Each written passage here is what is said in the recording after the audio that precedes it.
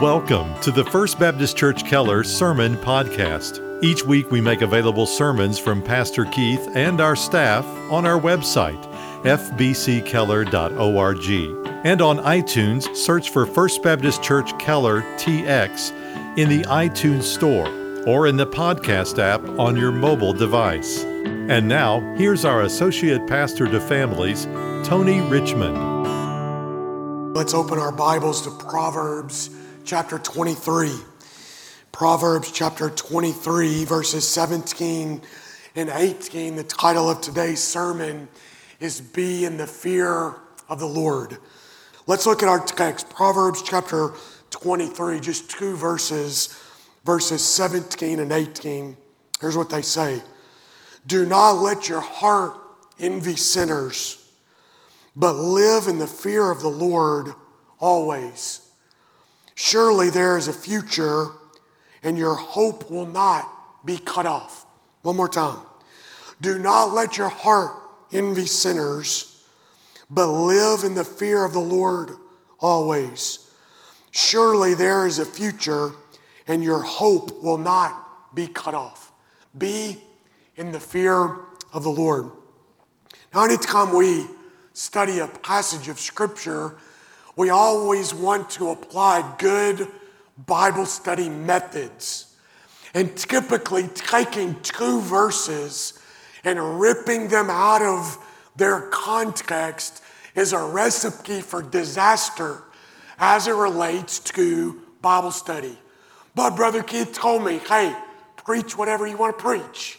So here's where we are.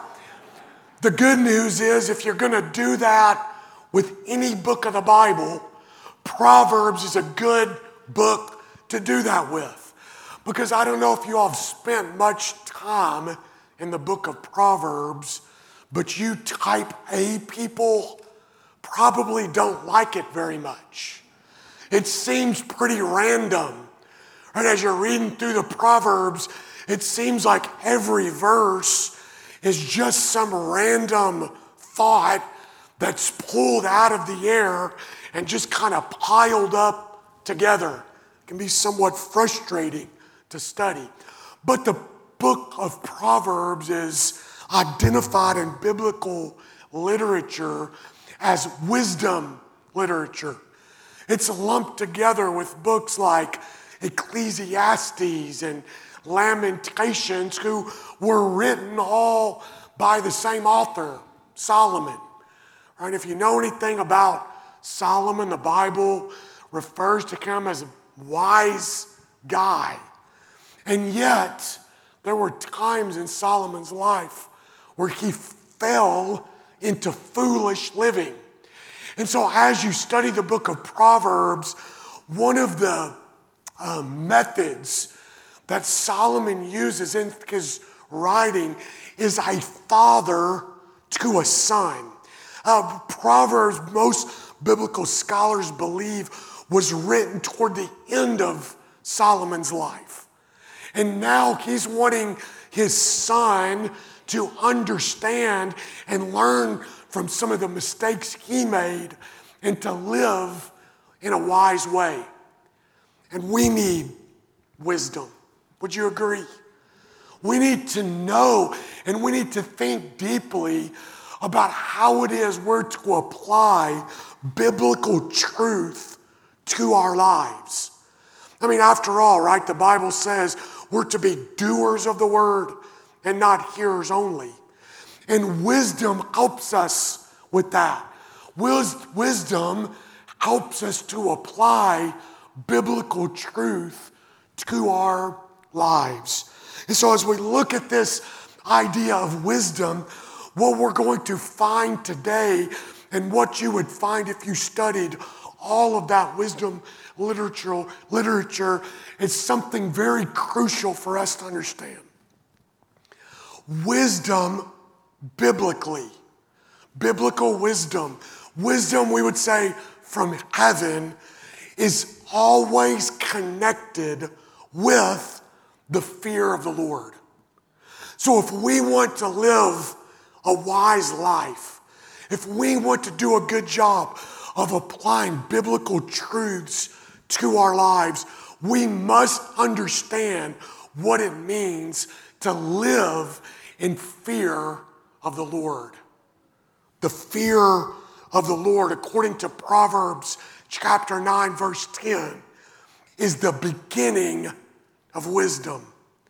Proverbs chapter 15, verse 33 says, the fear of the Lord is instruction in wisdom.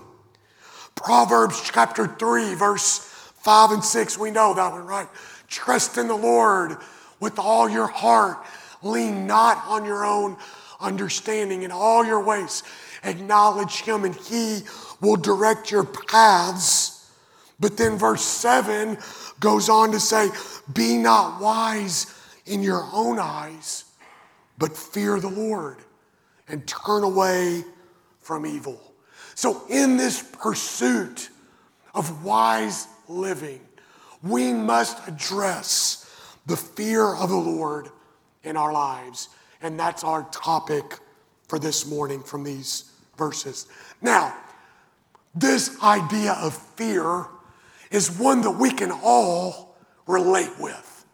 It's a human emotion. We've all been in positions where we've felt fearful. I can remember as a boy, I grew up in Western Kentucky, and the house that I grew up in didn't have central air conditioning or heating. So in the wintertime, we had a wood burning stove that we used to heat our house. And so it was one of my chores each day to pack in the wood from the wood pile to feed the wood burning stove. And being the model teenager that I was, I often procrastinated my chores until after dark, which meant that I was walking to the wood pile in the pitch black darkness, often scared to death, often carrying 4 or 5 pieces of wood, hearing every crunch of every twig, wondering what was behind the wood pile. We've all experienced that fight, flight, or freeze moment where we're scared and we're fearful. Certainly as parents, we've experienced the fear that a parent has for what's going to happen to my children.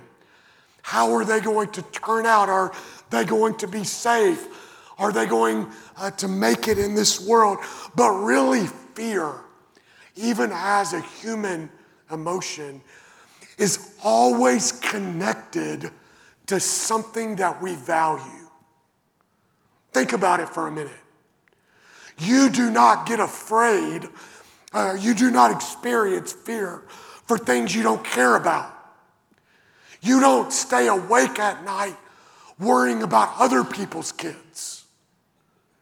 You stay awake at night worrying about your own children. Right? So it's based in something that we value. And what we're going to see today from these scriptures is the fear of the Lord is based in our value of God. It's based in how we perceive who He is and how important that is in our lives. So we're going to see 3 things. Number 1, the way of the believer is to fear the Lord. Number 2, the interruption to the believer is when we take our eyes off who God is and start looking at other people. And thirdly, the consideration to the believer is that our hope is eternal. Our expectation is eternal instead of temporary. So let's look at it together. Proverbs 23:17. Do not let your heart envy sinners, but live in the fear of the Lord always. Well, what is that? What is the fear of the Lord? Well, we've talked a little bit, but let me just give you a definition A good definition for biblical fear of the Lord is a sacred awe of God. It's a sacred awe of God that leads to childlike faith, trust, and submission to His will. Did you get it? The fear of the Lord is a sacred awe of God that leads to childlike faith, trust, and submission to His will. That's what we are called to as believers. We are called to this kind of fear. Now, we have to be careful here because there's a big distinction between having fear from the Lord and fear to the Lord. But it all starts with knowing God. It all starts with the pursuit of the knowledge of who God is. Without knowing God, there is no fear of God. So then the pursuit of the Christian life, put very simply, is to know God. That's why we talk so much about spending time in His Word, because it is through God's Word that He reveals who He is, what He's like. He reveals His works, and through that, through the power of His Spirit, He produces within us this awe of Him that leads to childlike faith, trust, and submission to His will. So if we want to fear God, we have to know God. That's why many theologians say the most important theology is theology proper. The most important theology is knowing God, this pursuit of studying who God is and what He's like. So it starts with knowing God. But it's not enough just to know about God, right? Because there can be a sinful fear of the Lord. There can be a sinful fear of the Lord. Let me give you an example. Look in your Bible in Luke chapter 19. The sinful fear of the Lord is a fear from the Lord. In Luke chapter 19, Jesus tells a parable related to the kingdom. The fact that He has been given the kingdom is His, and He's going to go away, He's going to return. And in Luke chapter 19, starting in verse 12, He tells this story. Here's what He says. So He said, a nobleman went to a distant country to receive a kingdom for himself and then return. Of course, He's talking about Himself, right? He's going to get the kingdom. He's going to come back. Verse 13. So he called 10 of his slaves and gave them 10 minas and said to them, do business with this until I come back. But the citizens hated him and sent a delegation after him, saying, we don't want this man to reign over us. But when he returned, after he received the kingdom, he ordered that these slaves to whom he had given the money be called to him so that he may know what business they had done. So the first appeared, saying, Master, your mina has made 10 minas more. He said to him, well done, good slave, because you've been faithful in a very little thing, you are to be in authority over 10 cities. So the second came, saying, your mina, master, has made 5 minas. He said to him also, and you are to have other 5 cities. Verse 20, another came, saying, Master, here's your mina back. I kept it away in a handkerchief. Now look in verse 21, why did he keep it away? For I was afraid of you, because you're an exacting man. You take up what you did not lay down, and you reap what you did not sow. And he said to him, by your own words I will judge you, you worthless slave. You see, the slave that was entrusted this mina, this last one, the reason he kept it away was because he misunderstood the nature of the master.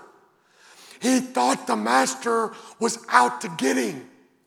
He thought that the master was this strict master that was looking to punish him if something happened, even with good intentions, and he wasn't able to return at least one mina back. The fear of the Lord. This is a sinful fear of God. When we think that God is out to get us as believers, when we think that God is against us and he's looking at us with harshness and he's trying to withhold something good from us, isn't this the core beginning of the first sin back in the Garden of Eden? When Satan came to Adam and Eve and said, look, God is trying to withhold something from you. God is trying to withhold something good from you. And as a result, they believed that and they acted upon that. So they went against the will of God in their lives. And sin was born. Anytime we misunderstand the nature of God, we are led to patterns of sin in our life. So there can be this sinful fear of God that we have to guard against. But in the book of Jeremiah, the prophet, it predicts what will happen when Jesus institutes a new covenant. And here's what he says in Jeremiah 32, verses 38 and 40. I will put the fear of me in their hearts, that they may not turn from me. So you see what happens when Jesus comes in us and in our soul and redeems us. No longer are we led to run away from God and to turn away from who he is. We are led to be drawn to who he is. So that's what I mean when we say we need a fear not from God, but a fear to God. Jeremiah goes on in chapter 33 to say this, I will cleanse them from all guilt. Amen. He has cleansed us from all guilt. He said, I have taken away their guilt.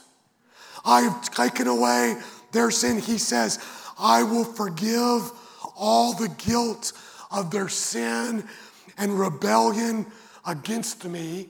Then listen to this. They shall fear and tremble because of all the good and all the prosperity I provide for them. What has God done in our lives? Well, in Christ, he saved us. In Christ, he's provided redemption and forgiveness and restoration and relationship with him. So as a result of those things, we are drawn to the God of the universe to call out to him as our heavenly Father who loves us and cares for us and wants good for us. And as a result, we can have this fear, this awe of him that leads to childlike faith, trust, and submission to his will.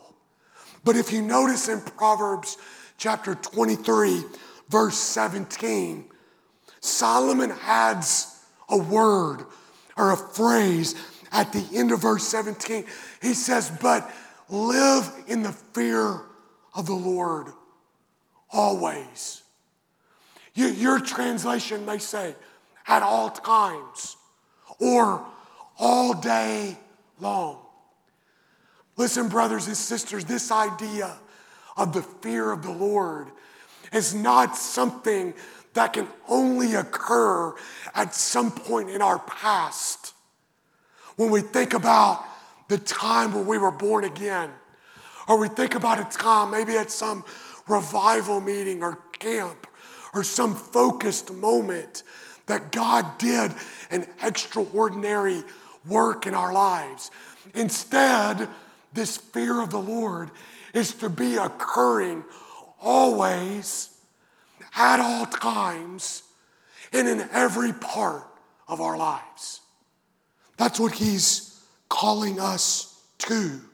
And so this fear of the Lord is the difference between hypocritical performance and genuine knowledge of God that leads to heartfelt obedience. Hypocritical performance versus genuine knowledge of God that leads to heart-based obedience. You see, Jesus reserved his harshest criticisms for those who put on an outward show, those who faked it, those who could make people think that they had it all together but didn't have a fear of the Lord in their hearts. Jesus was very harsh and was very firm and was very direct to those people to call out, you who stand up in the gatherings and pray with eloquent phrases and words. I know your hearts. There's no fear of the Lord in your hearts.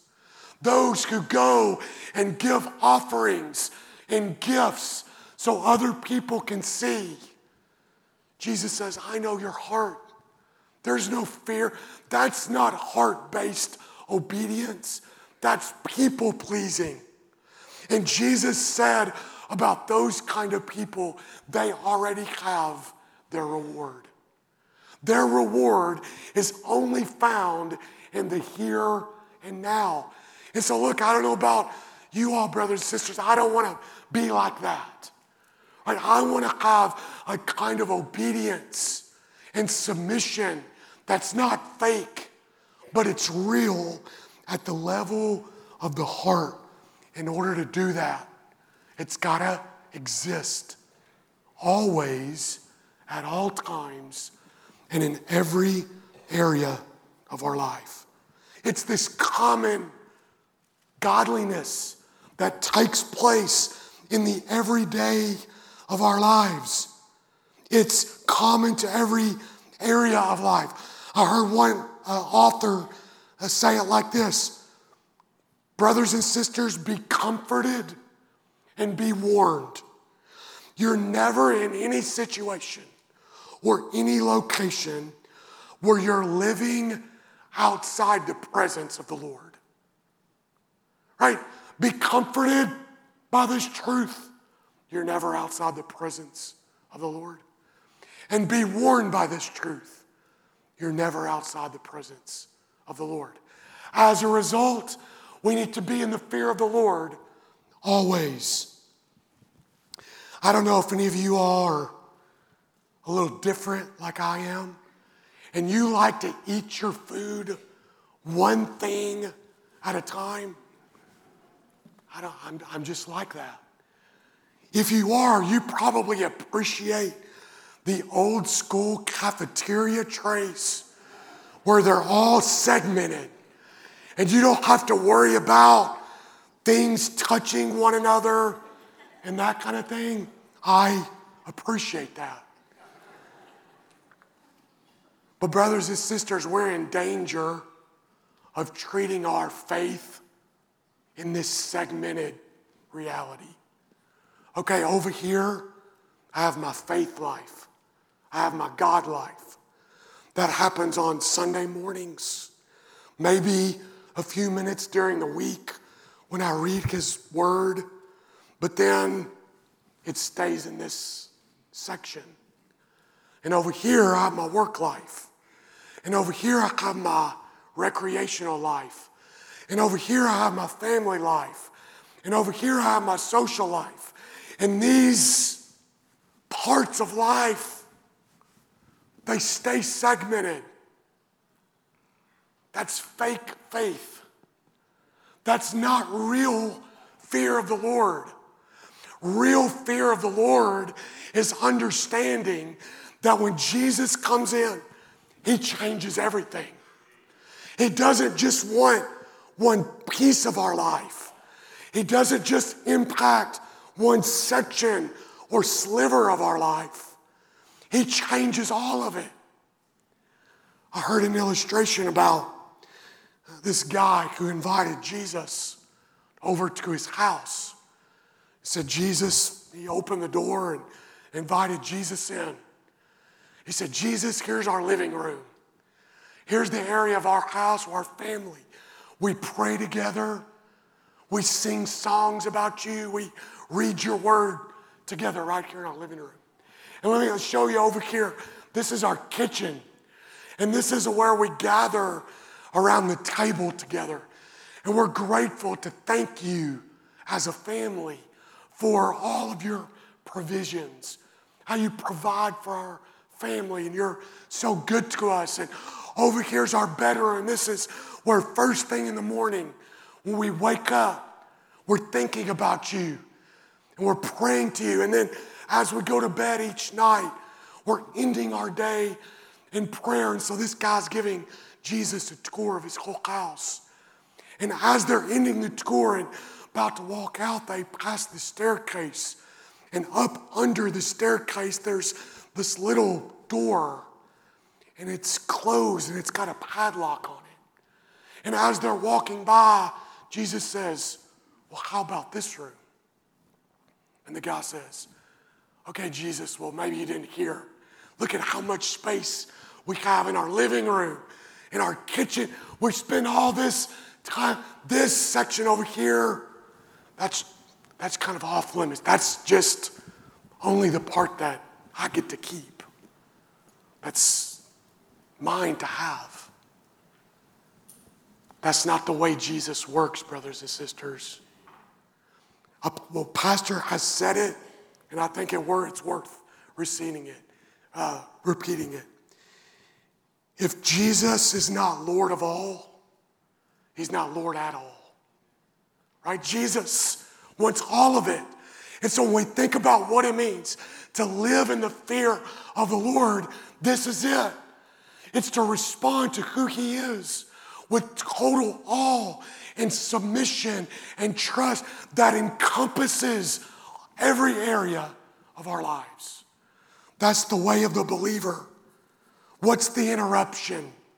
Well, Solomon in chapter 23, verse 17, he starts with the interruption. He says this, do not let your heart envy sinners. What gets in the way of us fearing the Lord like this? Being in constant awe of Him and submission to Him and living in accordance with who He is. Well, what gets in the way is the fact that we live in a sinful world. And here's what we're tempted to do. We're tempted to look around at others and start comparing our lives with their lives. Has this ever happened to you? Lord, I'm prayerful. I'm trying to live for you. I'm spending time in your word. I want you to use my life. I want to be faithful. I don't want to fake it. I want something real. But as I look at people who don't care anything about you, it seems like their life is so much better. It seems like they don't struggle. It seems like their marriages are great. It seems like their families are great. It seems like everything that they do, There's lots of money, right? It seems like I'm trying to do it your way. And around every turn, there's trial and hardship, and I'm stumbling, and nothing seems to come very easy. And over here, these people seem to just be flourishing. What are we tempted to do? We start seeing those things. Maybe God's not as good as I think he is. Maybe I should become a little more pragmatic in my life and just do whatever works. Brothers, sometimes, many times, what works is not what's right. What produces the most comfort and the most results in this life is not the will of God for our lives. I don't know if y'all have ever heard of this guy, but there's an author of some of the Psalms named Asaph. And evidently he struggled with this as well. Let's look quickly at this. Look in Psalm 73.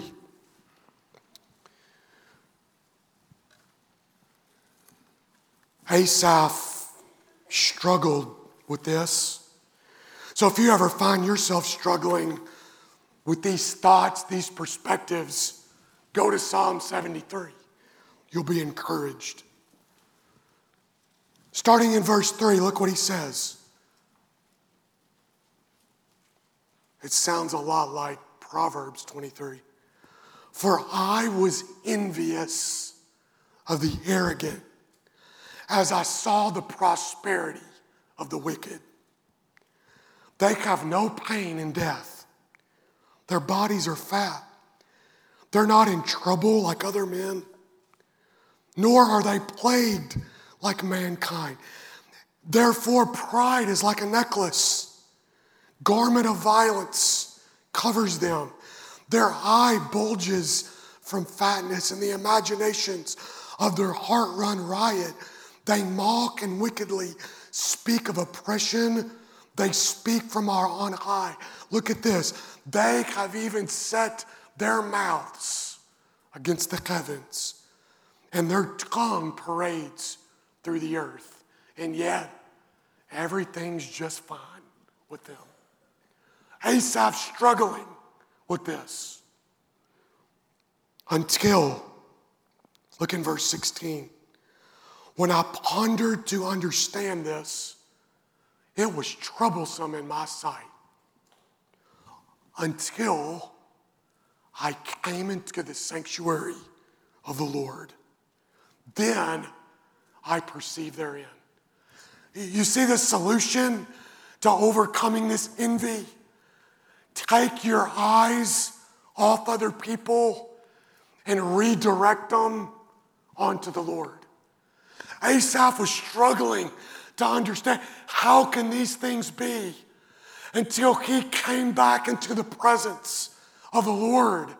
And once he was reminded of the goodness and the faithfulness and the sovereignty of God, he discerned the end of these people who seem to have it all together and prosper in this life. So that's an interruption to us. But the consideration is there as well. Back in Proverbs 23, verse 18, this is exactly what Solomon says. Surely there is a hope, there is a future, and your hope will not be cut off. Theirs will be. The hope of those who are putting their faith and trust in the things of this world and doing what seems to provide comfort and seems to provide success and prosperity in this world. Their hope will end. And one day, they will be hopeless. For those who are not in Christ, maybe that's somebody here today.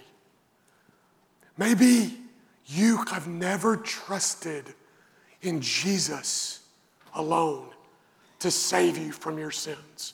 Maybe you thought, hey, I'm a good person, so God's good with me. But you've never repented of your sinfulness and trusted in Christ alone. Let me be as clear and compassionate with you as I can be. You should fear God. Because one day, his patience will end. And one day, he will pour his just wrath out on your soul. And you will be hopeless forever. And you will be cut off from God eternally. So the call for you today is to repent. You're not a good person. There's not enough good works that you could do to please God. Your only hope is to submit yourself to the lordship of Christ, repenting of your sins, placing your faith in Christ alone, and be saved. For those of us who are already followers of Christ, fear the Lord. Live in the fear of the Lord always, at all times, in all circumstances. Trust him. Have an awe of God that doesn't push us away from God, but draws us to God, to believe. Childlike faith that leads to submission and obedience at the level of the heart. Let's pray.